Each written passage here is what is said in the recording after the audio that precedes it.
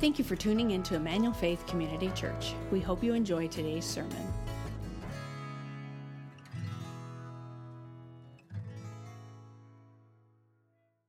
Well, once again, good morning, Emmanuel Faith. It is so good to be together. If you're new, I just want to say welcome. My name's Ryan. I'm one of the pastors here. If you're joining us online, we are really grateful that you're worshiping with us as well. You know, today we're continuing our summer series in the book of Proverbs that we're calling Masterclass, Expert Advice on Living Well. And the book of Proverbs in our Bible is chock full of practical application for daily living. The book of Proverbs is meant certainly to be studied, but it's not meant to be left on the shelf. It is meant to be applied in our real everyday lives. And you're probably aware that while Proverbs are included in the scriptures, Proverbs are not limited to the scriptures. So in our culture and throughout cultures of all time, they have had different proverbs. So what is a proverb? A proverb is simply a short, pithy statement about the way that the world generally works. Proverbs are principles, not promises. Here's why that matters. That last line matters. Because we don't read through the book of Proverbs sort of looking to name it and claim it. We look through the book of Proverbs to figure out how has God wired the world to work, and what does it look like for us to align our lives with that truth. Now, you might read something in Proverbs and go, it doesn't work that way every time. And Solomon would say back to you, you're right. They're principles, not promises. That'll be really important for us to keep in mind this morning. You know, shortly after the onset of the COVID-19 pandemic, there was a vocational phenomenon that started to take place in our nation. Many sociologists started to call it the Great, anybody know? The Great Resignation, exactly. And in 2021, the U.S. Bureau of Labor and Statistics stated that 47 million people voluntarily left their jobs. It was an unprecedented mass exit from the workforce that many presume was spurred on by COVID-19. Now, there's a number of different reasons for this. Not the least of which being some requirements for vaccine, overwork of frontline workers during the pandemic. Those who were close to the age of retirement said, I think it's time, right? There were those who moved to different states, people who were struggling to find childcare in order to stay in the workforce, and a number of different reasons. Some would argue that it was because the government was giving us quote unquote free money. But that wasn't enough to maintain a household for all that long, was it? So in the wake of the Great Resignation, we see work shortages everywhere. My guess is that you've experienced this in going to a restaurant that you like, and maybe that restaurant cut back on hours. And if you ask the manager or the owner, why in the world did you cut back on hours? One of their reasons was, we just simply can't find enough people to work. Churches aren't exempt from this reality either. We've seen in the quote-unquote post-pandemic world, if we are in fact post, that people just aren't signing up to serve and volunteer in the ways that they were before. Quite honestly, I think that we got comfortable not being involved in, well, the world. I mean, there's a part of us that's just sort of waiting to say, what does it look like to re-engage? And this might be a gross exaggeration, and if it is, forgive me, but it seems as though people just don't want to work hard. That's the sense that I have. And if this feels a little bit like a get off my lawn sermon, I apologize for that. It's truly not intended to be that way, but it does feel a bit like people don't want to work hard. I mean, in a survey done of 13 to 17-year-olds just a few years ago, the number one job that 13 to 17-year-olds said that they wanted was, any guesses? A YouTuber, exactly. Now, we have a YouTuber that calls Emmanuel Faith his church home, and I just want to assure you that being a YouTuber is a lot more work than it looks like on the video, right? But kids are thinking, I think I'd love to do that. I'll make a lot of money, and I don't have to work all that hard. Now, before we're too hard on the next generation, Let me just remind you that it was my generation that made Tim Ferriss's book, 4 Hour Work Week, subtitle, Escape 9 to 5, Live Anywhere and Join the New Rich, a New York Times bestseller in 2007. So we're all in this together, you guys. And my question is simply, is hard work a relic of the past? Is hard work a relic of the past? It seems as though we have a latent desire to escape hard work. And maybe that's because we spend roughly 1/3 of our life at work. 90,000 hours of our life, on average, we will spend in the workforce. That's probably why somewhere a number of decades ago, this idea formed that you have to be passionate about your work. And that is a fairly new idea.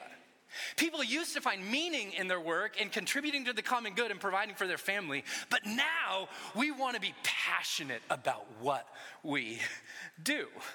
And I'm not saying that's necessarily wrong. I'm just pointing out that it's new.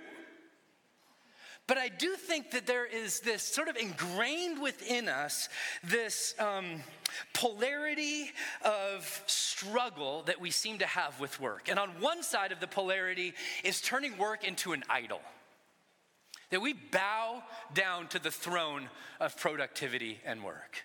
We find our meaning and purpose, and we find our identity in what we do. You go up to somebody at a party and say, hey, tell me about yourself. My guess is that they will say what they do for a living, right? But I think on the other side of that polarity, that it starts to swing to the other side, and instead of making work an idol, we just become idle. Right? We just hit pause, and we don't want to work hard. And so my question is work evil? Is it wrong? Is work to be an idol? Are we supposed to find our identity in what we do? Well, it may not surprise you that the scriptures speak to the subject of work. And in the very first chapter of the Bible, God starts to tell us about what it looks like to be people who work. It says this in Genesis chapter 1, verse 28. And God blessed them, speaking of human beings, and he said to them, be fruitful and multiply. Fill the earth and what? Subdue it and have what? Dominion over the fish of the sea, over the birds of the heavens, and over every living thing that moves on the ground. Subdue and have dominion. God creates, but then he hands cultivating his work over to human beings. So in Genesis chapter 2, verse 15, it'll go on to say, the Lord God took man and put him in the Garden of Eden to what? To work it and to keep it. So it turns out that work is a part of, catch this, paradise. So if our view of work is it's wrong or bad or evil or we want to avoid it, I just want to suggest to you that if we don't like work, we might not like heaven. Because work is a part of God's design before sin ever enters into the picture. Now, you can read about the way that sin made work harder than God originally designed and less enjoyable, and that's all true and all part of the story. But what I want you to grasp onto is that part of God's original design for human beings is that we would be people who work. I would argue that work is wired into our being. I love the way that pastor and author Tim Keller put it when he said this in his great book, Every Good Endeavor. If you want to read one book on work, that's my suggestion. That's for free. Okay, here we go. Work is as much a basic human need as food, beauty, rest, friendship, prayer, and sexuality. It is not simply medicine, but food for our soul.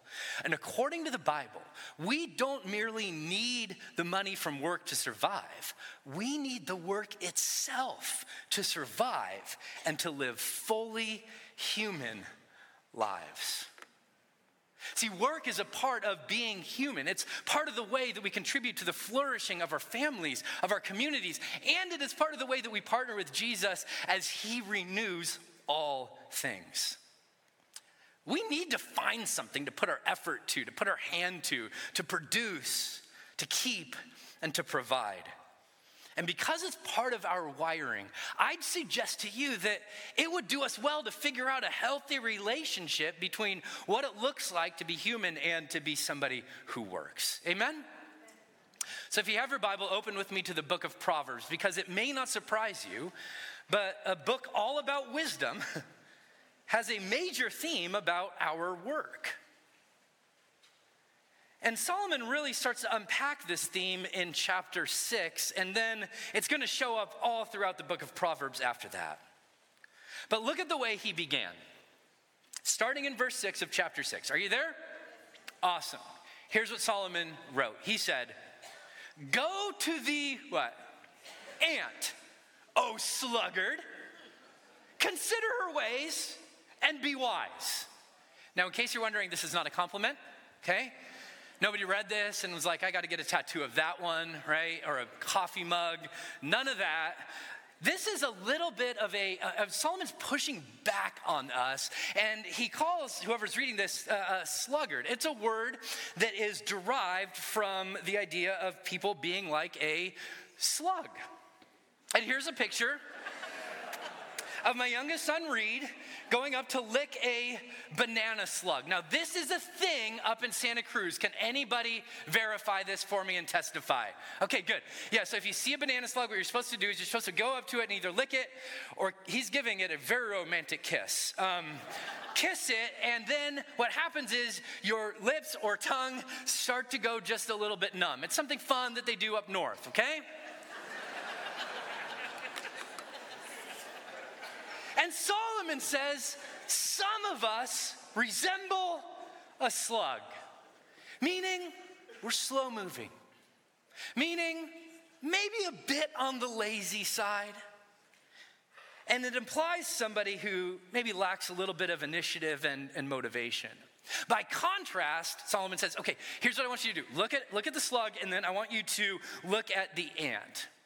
By contrast, the ant is fast-moving, hard-working. In fact, did you know that ants each gather their own food? They gather more than they need to survive, and they refuse to steal from other ants. I guess there's a high morality factor amongst ants. That if an ant is carrying a piece of food, drops it, if his scent is on it, the other ants will leave it alone and wait for them to come back and get it. They're pretty sophisticated little beings. And Solomon says, the better part of wisdom is to live much more like the ant than like the slug. Or we might say it like this, that the life we long for requires hard work we often resist. It's why Solomon's bringing this point up. He calls him, "Oh, sluggard."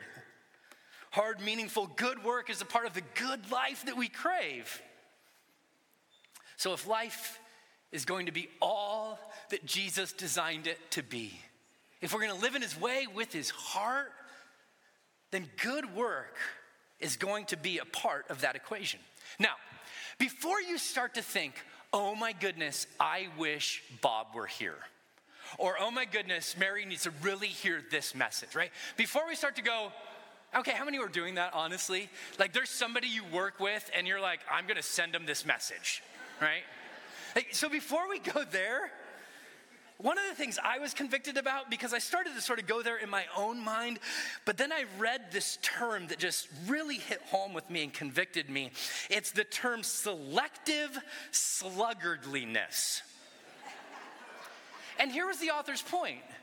That a lot of us, we work really, really hard in one area of our life. It might be in that 90,000 1/3 department that we call work. We work really hard in that area. But maybe we're not quite as disciplined in some other areas of our life. He went on to give a few examples. Here's what he said. Selective sluggardliness might look like the dad who sets sales records at work and shoots a 4 handicap on the golf course, but fails miserably to respond to the emotional needs of his wife and kids. Or maybe it's the mom who pours herself out in the job or home front, but who neglects her own relationship with God and her own soul. Or maybe it's the highly relational men or women who fill their time with people but never tend to their own inner lives. Or maybe it's the person that works really hard and makes really good money but refuses to develop a budget to actually manage that money. Or maybe it's the person who sits in church every Sunday and hears a beautiful, wonderful message from their pastor, but then just goes back to Monday morning routine as it's always been. I don't know, can you relate to some of that? That maybe this is for you, even if you're a really hard worker. Maybe there's an area that God would put his finger on as we study and challenge you. See, it takes work to make a marriage strong. Amen? It takes work to care for a home. It takes work to develop strong friendships, as we talked about a few weeks ago. And I think it's easiest to focus on making a living, and that is important, and that is a distinct part of what Solomon is writing about when he talks about work in Proverbs, but it's not the only part of our lives where we work. So it's important for us to say, God, what would you say to me through this? And what does it look like for us to go to Ant Academy rather than Sluggard School? I'm so glad you asked. Let's keep reading.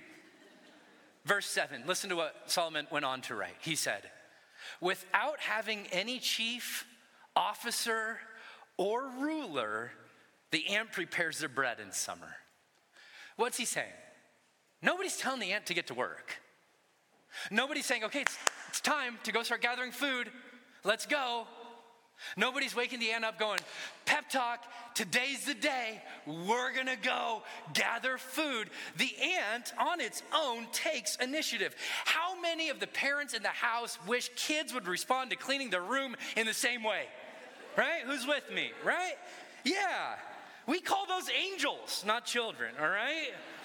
So the sluggard, in contrast to the ant who's taking initiative, my guess is the sluggard is the king of excuses. He's got one for every selfish thing he does. Thank you, DC Talk, right?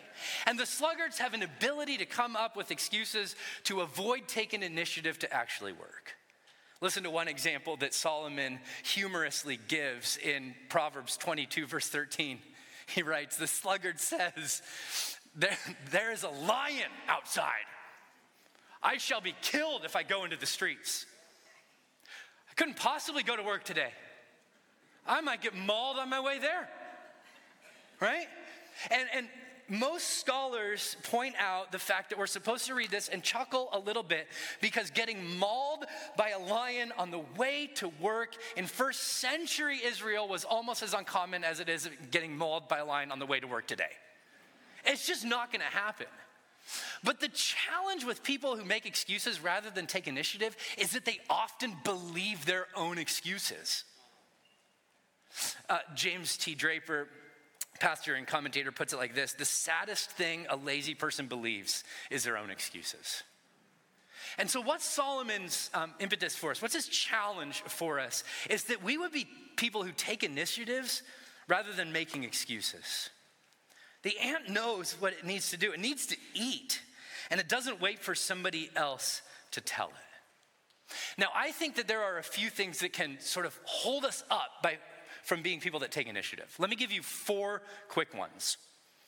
Number 1, in the church and amongst church people and people who believe in God and want our lives to honor him, we have a tendency to avoid initiative by using theology, and we might say something like, I'm just waiting on God.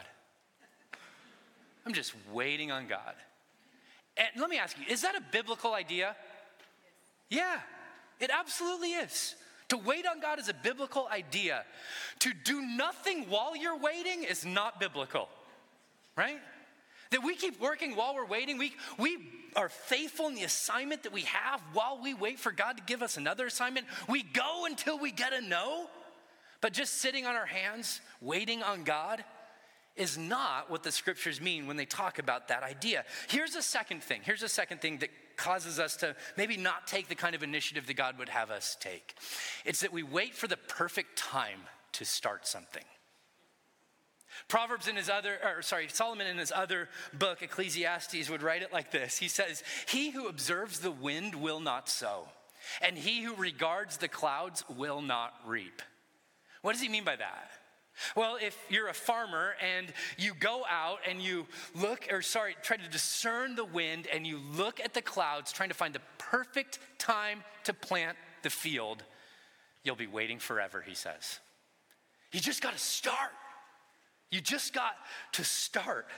For us, it might mean taking a job that isn't our ideal job and then working our way up. I know, it's crazy. It's crazy. And this is where the get off my lawn sort of comes in. I think there was in generations that have gone before us, there was an assumption built into working that we weren't always going to get our dream job. Yeah, amen. And then here, let me just throw something else out. You take it or leave it. There might be a part of your job that you don't love. I know, I'm just saying. And that was the assumption, I think, for my parents and their parents' generation. But I'm reminded of what Cousin Eddie said in Christmas Vacation. He'd been out of work 7 years, and he said he was holding out for a management position. And if we wait for the perfect opportunity, we might just be waiting forever. Here's the third thing that often prevents us from taking initiative. We mistake talking about working with working. And here's the thing, this isn't any fault of ours. Our brains are actually wired, they've done studies on this, that when you talk about something a lot, you actually trick your mind into thinking you're doing it. But the reality is you're just talking about it, which I think is why Solomon would write, in all toil there's profit, but mere talk tends only to poverty. And it turns out that talking about working and actually working was an issue back in Solomon's day as well. Can I just add, I think we do this sometimes with discipleship. There's a fear that I have that the more we talk about discipleship, we actually trick our brains into thinking we're becoming disciples, living in the way of Jesus, with the heart of Jesus, becoming people of love. The more we talk about sharing our faith, we actually trick our brains into thinking we're actually doing it. But the reality is we might not be doing it. We might just be talking about it. And so I just want to encourage you to just think on that. And then finally, I think we mistake wanting something with working for something. Because here's the deal, wanting something takes energy. Have you ever wanted something so much that it kept you up at night? You desired it so much. And wanting something is actually a way that we prevent ourselves from working for something. I mean, that's what Solomon would say in Proverbs chapter 13, verse 4. The soul of the sluggard craves and gets nothing, while the soul of the diligent is richly supplied. Craves and gets nothing. So if you only have a limited amount of energy, we have to decide what we're going to do with it. Are we going to talk or are we going to toil? Are we going to want or are we going to work? And maybe, just maybe, we don't have enough energy to do all of those things well. So if we're going to be people that take initiative, we might just say back to Jesus today, Jesus, is there anything in life right now that I have been sort of just waiting to take initiative about and making excuses about that you're saying it's time to start? Maybe it's beginning to move towards that adoption or doing foster care or partnering with Family Strong, and you've been thinking about it for a long time, and maybe, just maybe, Jesus is saying today's the day. Maybe you've been wanting to work on a book and you've been putting it off, and maybe Jesus would say today's the day. Or wanting to start that house project, or better yet, wanting your spouse to have you start that house project, okay? Maybe this is a word from the Lord. Today's the day. Today's the day. Maybe it's starting to get in shape, or maybe it's going back to school to get the education that you want in order to get the job that you're working towards. Maybe today's the day. And that goes right in line with what Solomon would say next in verse 8. He says, she, speaking of the ant, prepares her bread in summer and gathers her food in harvest. And this is a really interesting comment, because I think what Solomon wants us to see is that the ant has a very clear goal in mind. Food, food, food. But the ant is also wise enough to recognize that there is a short window of opportunity when they're going to be able to collect enough food in order to survive. And if they miss that window, it's going to hurt them in the long run. Maybe we'd say it like this, that every season has work that's befitting that season that needs to be identified if we are going to live into the abundance that Jesus designed us for. Or you could put it like this, that we've got to have our priorities straight, and we cannot let procrastination get the better of us. I was gonna talk about procrastination more, but I think I'll put that off and do it a little bit later. Just kidding. Thank you for laughing at that. I am a dad and have a few dad jokes, so. You know, it's really interesting, this idea of procrastination. I'm reading a book right now. It's Walter Isaacson's biography of Leonardo da Vinci. And Da Vinci was quirky and brilliant, like as brilliant as they came. But one of the things that was unique about Da Vinci is that he had an issue with what some might call chronic procrastination. I mean, he just did. In fact, the reason that we have so few completed Da Vinci paintings is because he was such a procrastinator. He often required sharp threats by the patrons that he was working for in order to actually finish a painting. It took him 15 years to finish Mona Lisa. Worse, it took him 25 years to finish Virgin on the Rocks, and he was originally given 7 months to complete it. Can you imagine being graduated from high school for 25 years and then going back to your English teacher and saying, "Here's my paper, I finally got it done"? That's a bold move, is it not? 25 years. In fact, on his deathbed, Da Vinci apologized to, quote, God and man for leaving so much undone. And before we're too hard on Da Vinci, can we just admit we all have a little bit of Da Vinci in us? Like maybe not the prolific artist part, but certainly the procrastination part we can relate to. And our way that we procrastinate may not be the same way that Da Vinci procrastinated, but ours might be social media or Netflix or, I mean, you name it, right? There's ways that we put off working. But here's the thing. I just want you to remember back to when, and if you still are in school, this won't be hard, but remember in school when you had a paper due. Do you remember that? And then raise your hand if you had a tendency at times to procrastinate writing a paper. Yeah, me too. But here's what I want you to recognize.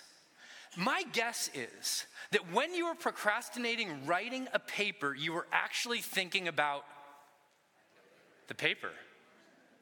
That the paper was dancing in the back of your mind, and so even as you put off the work, you couldn't really get away from it, and you couldn't actually rest.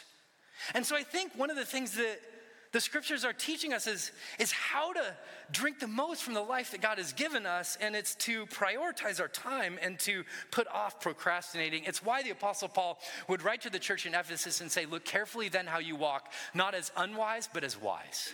Making the most, or making the best use of the what? Time. Because the days are evil. And as you read through the scriptures, there are two Greek words that are often translated time. One of them is chronos. Will you say that with me? Chronos. And the second is kairos. Will you say that with me? Kairos. Chronos is like chronology. It's like time that you see on a clock. But kairos is a different type of time. It's like opportunity. Kairos is a moment that comes where you have to be ready to act. And if you're unable to act in that moment, you very well may miss the opportunity and it might not come back around. And when Paul writes about redeeming the time or making the best use of the time, any guesses which word he's using? Kairos. Kairos. And he's echoing what Solomon writes in the Proverbs, that certain assignments are time-bound. They will not last forever. So let me just try my best to give a word to all the parents who are in the house. Because I think this is a word for parents. It's a word for everybody, but specifically and uniquely applying this idea to parents, that our kids will only be in our house for a short 18 or so years, right? And we can't procrastinate pouring love into them, speaking blessing over them, training them up in the way of the Lord, shaping and forming, helping to shape and form their hearts. They value the right things, teaching them how to follow Jesus, that we can't put those things off. We can't procrastinate on those things. It is a time-bound assignment or invitation. And it has to be a priority. The challenge is that invitation often comes at the exact same time that careers are beginning to be more demanding and taking extra from us. And so we have to be wise in the way that we manage our time. It seems to me that the ant fights through distraction and fights against procrastination and prioritizes what's most important in the season. And I think we have to do the same. So what is it that's most important of your season of life right now? Some of you have procrastinated on actually following Jesus, like becoming a disciple of his, learning how to live in his way with his heart. And maybe today's the day that God would sort of jar you out of that apathy and say, no more procrastinating. It's time to step into it and prioritize your spiritual life. I don't know. But I think it would be important for you to answer the question, what's most important in your season of life? Here's how Solomon continues. He says, how long will you lie there, O sluggard? When will you arise from your sleep? And if you follow this word sluggard throughout the book of Proverbs, sleep is going to be one of those things that continues to pop up over and over and over again. Here's one of the times it does this in chapter 26, verses 14 to 15. And this is intended to be funny. So if you laugh, that's okay. Here's what Solomon wrote. He said, as a door turns on its hinges, so does a sluggard on his bed. Right? Like, snooze button. Off completely. Right? The sluggard buries his hand in the dish and it wears him out to bring it back to his mouth. So the sluggard finally gets out of bed, decides to go downstairs for breakfast, pours himself a bowl of cereal, goes to put his spoon in it, and on his way up to his mouth, he goes, that's just too much work. I couldn't even, right? And Solomon wants us to sort of chuckle a little bit and ask some questions about our own life. So the question I have is he saying sleep is bad? Because here's the truth of the matter. The University of Michigan discovered something that we've known for a long time, but they reiterated it. Here's what they found in a study they did. Sleep is essential to every process in the body, every single one. It affects our physical and mental functioning. It affects our ability to fight disease. It affects our ability to develop immunity and metabolism. The less sleep we get, the more risk we are for chronic disease. Sleep is attached to everything that makes us healthy. So is the Bible saying, the heck with sleep? No sleep till Brooklyn. Like, we are just going to go for it. Is that what the Bible's saying? Here's the right answer to that. No. No. What it's saying is that we shouldn't lie around, waste the day, and use sleep as a way to avoid work. That's what Solomon's saying. And I think in general, what he would challenge us to do is to prioritize diligence over laziness. See, diligence says, I will keep going even when it's hard. It's one of the reasons that I love taking my boys out on the backpacking trail every single summer if I can. Because when we're backpacking, inevitably there will come a moment when the trail is challenging and they would rather turn around than keep going. But I want to train them that life is sometimes really, really hard. And that when it gets hard, we have two choices. Will I tap out and say, it's too hard, I'm done, I'm out? Or will we, what the Bible calls, persevere? Will we push forward when it's challenging? And I think there's this subtle misnomer amongst many who follow the way of Jesus that if it's hard, God must not be in it. The only problem with that is the Bible. Because God is in hard things all throughout the scriptures. And we are called to be people of perseverance. Look at the way that the author of Hebrews puts it. For you have need of what? Endurance. Endurance. Quite literally, it means to bear up under the weight of something. The weight of pain, the weight of frustration, the weight of something that's really hard. That instead of tapping out, to remain under. So that when you've done the will of God, you may receive what is promised. What a beautiful picture of being people who prioritize diligence over laziness. And then finally, look at what Solomon said last in this section. He said, and poverty will come upon you like a robber, and you may want like an armed man. Now he's claiming that there are natural consequences for being the sluggard, that we'd find ourselves in want. Now remember, the Proverbs are principles, not promises. Right. So we can all probably think of people who it doesn't appear work all that hard and have plenty. Like you've heard of the Kardashians, right? Perception is they might not work all that hard, but they have plenty. And then on the opposite side of that coin, my guess is that you know people that work really, really, really hard, and it just doesn't seem like the chips ever fall in their direction, that they just find themselves in want. So, and let me add that there will all be times when all of us are in a position of want or need, right? Where we'll need to rely on others. So some of you, that might be financial help, and you may be in that position right now. I don't want you to feel any condemnation from the scriptures in that. In fact, as a community of faith, on the first Sunday of every month, we take our Care Fund offering in order to help people in our church body who are out of work or struggling financially. And we love doing that. We're called as followers of Jesus to come alongside people who are in need. And so what Solomon is not saying, he's not saying if you're in need, you're in sin. It's not what he's saying. And he's not saying if you're in need, you must not have worked hard enough. That's not what he's saying. What he's teaching us is that if we do have the ability to work hard and to provide for ourselves and be generous to other people, that we should take full benefit of that ability.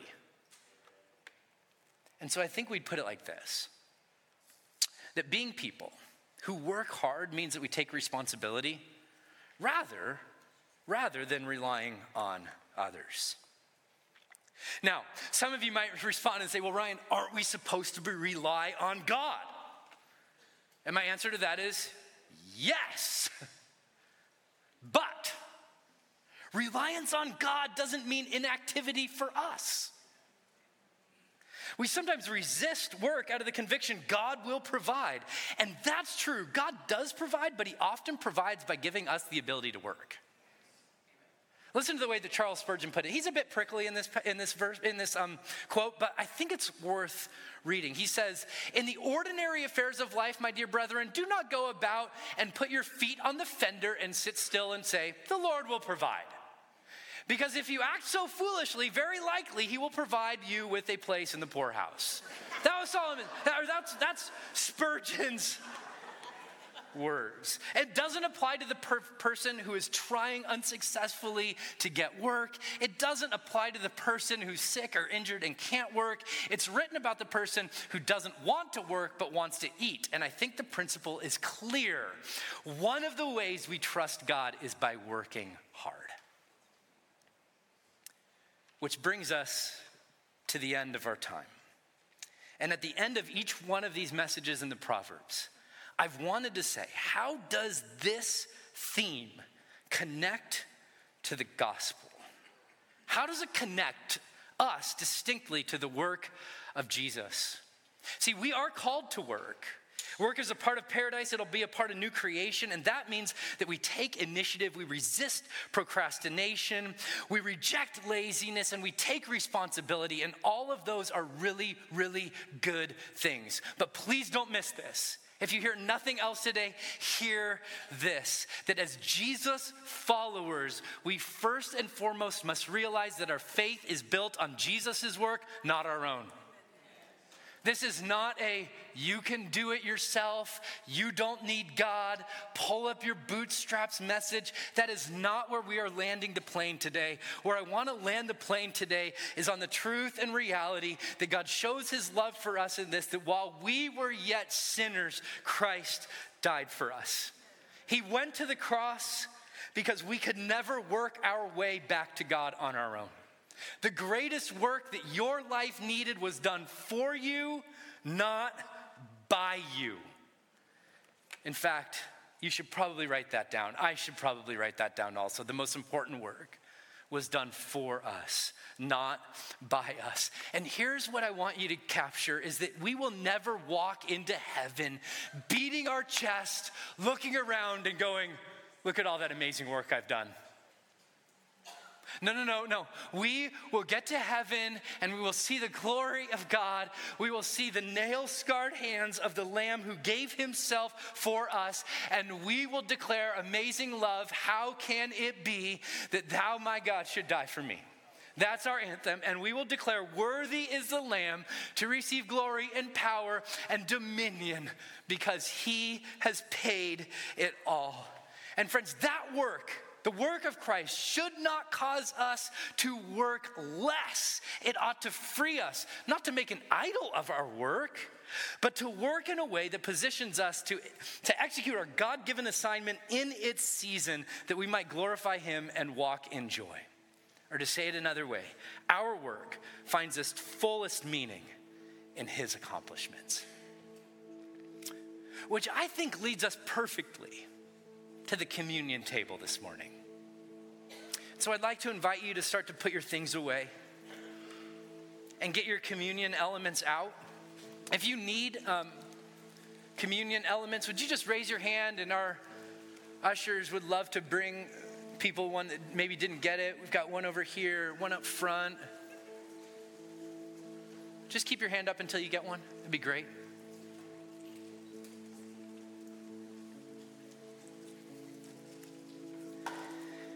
Friends, it's at this table that we remember Christ's sacrifice, his work on our behalf. His work that brings us life and gives our work any sort of meaning or purpose. His work that paid it all. There's nothing left for you to pick up and do. And this table is open to all who are followers of Jesus. If you're one of Jesus's followers, then we invite you to partake this morning. And if you're not, I would just invite you to maybe put the elements aside, but more than that, to consider why today wouldn't be the day that you give your life to Christ. The truth is, our sin has made a gap in between us and God. And your work alone, your goodness alone, your accomplishments alone cannot bridge that gap. It is only the work of Christ, his blood shed for us, and the resurrection that he made after that make a way for us. And the scriptures say if you believe with your mouth, or you believe in your heart, confess with your mouth that Jesus is Lord, you'll be saved. So I'd invite you, even this morning, to do that.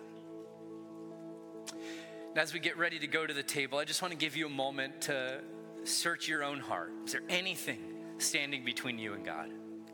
Anything standing between you and a brother or sister in Christ? Just want to invite you to confess that.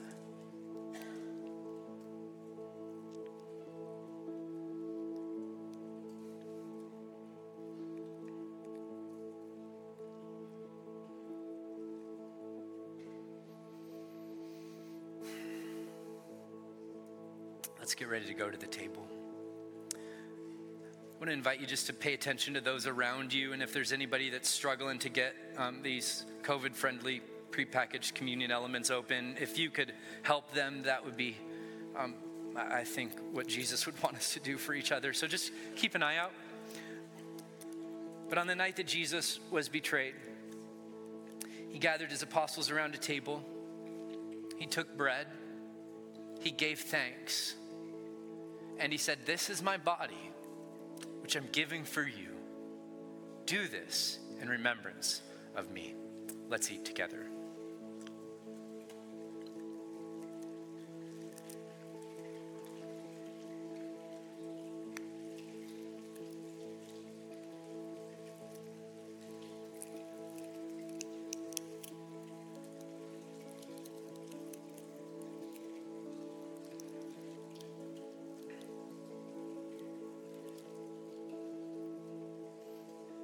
And in the same way, after supper, Jesus took the cup and he blessed it.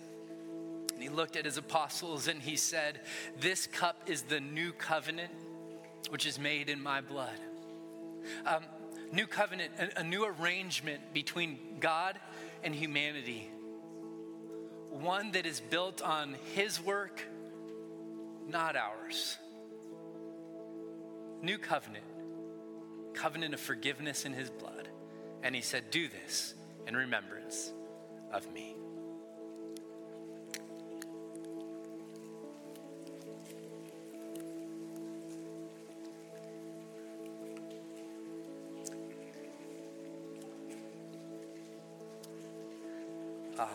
Lord, thank you. Thank you for the work that you've done on our behalf that makes any of our work meaningful and frees us to work not in order to achieve anything from you, but to joyfully participate with you. You're the one building your church. You're the one who's building your kingdom. You're the one at work in the lives of people that we love dearly. You're the one restoring and repairing. And we are so grateful that you've invited us to partner with you. God, thank you for the calling to be people who recognize that you've invited us to work, to make and to create and to provide, and that we get to do so standing firmly on your love. So Lord, I pray for every single person in this space that as they leave from here today, that you would allow them to walk out with a deeper sense of meaning and purpose, a commissioning to do exactly what you've called them to do, Lord, in a way that would reflect your way and your heart to bring you glory and to bring them joy. For those of us that you need to stir up, Spirit of God, do it. For those of us you need to calm down a little bit, would you do that? And Lord, our prayer would be that we would align with precisely what you have for us, we pray. In Jesus' name, and all God's people together say, amen, amen. Thank you for listening to our service. We'd love to have you join us in person. For more information about our church and service times, please visit efcc.org. If you would like to support the ministries of Emmanuel Faith, you can do so at efcc.org/give.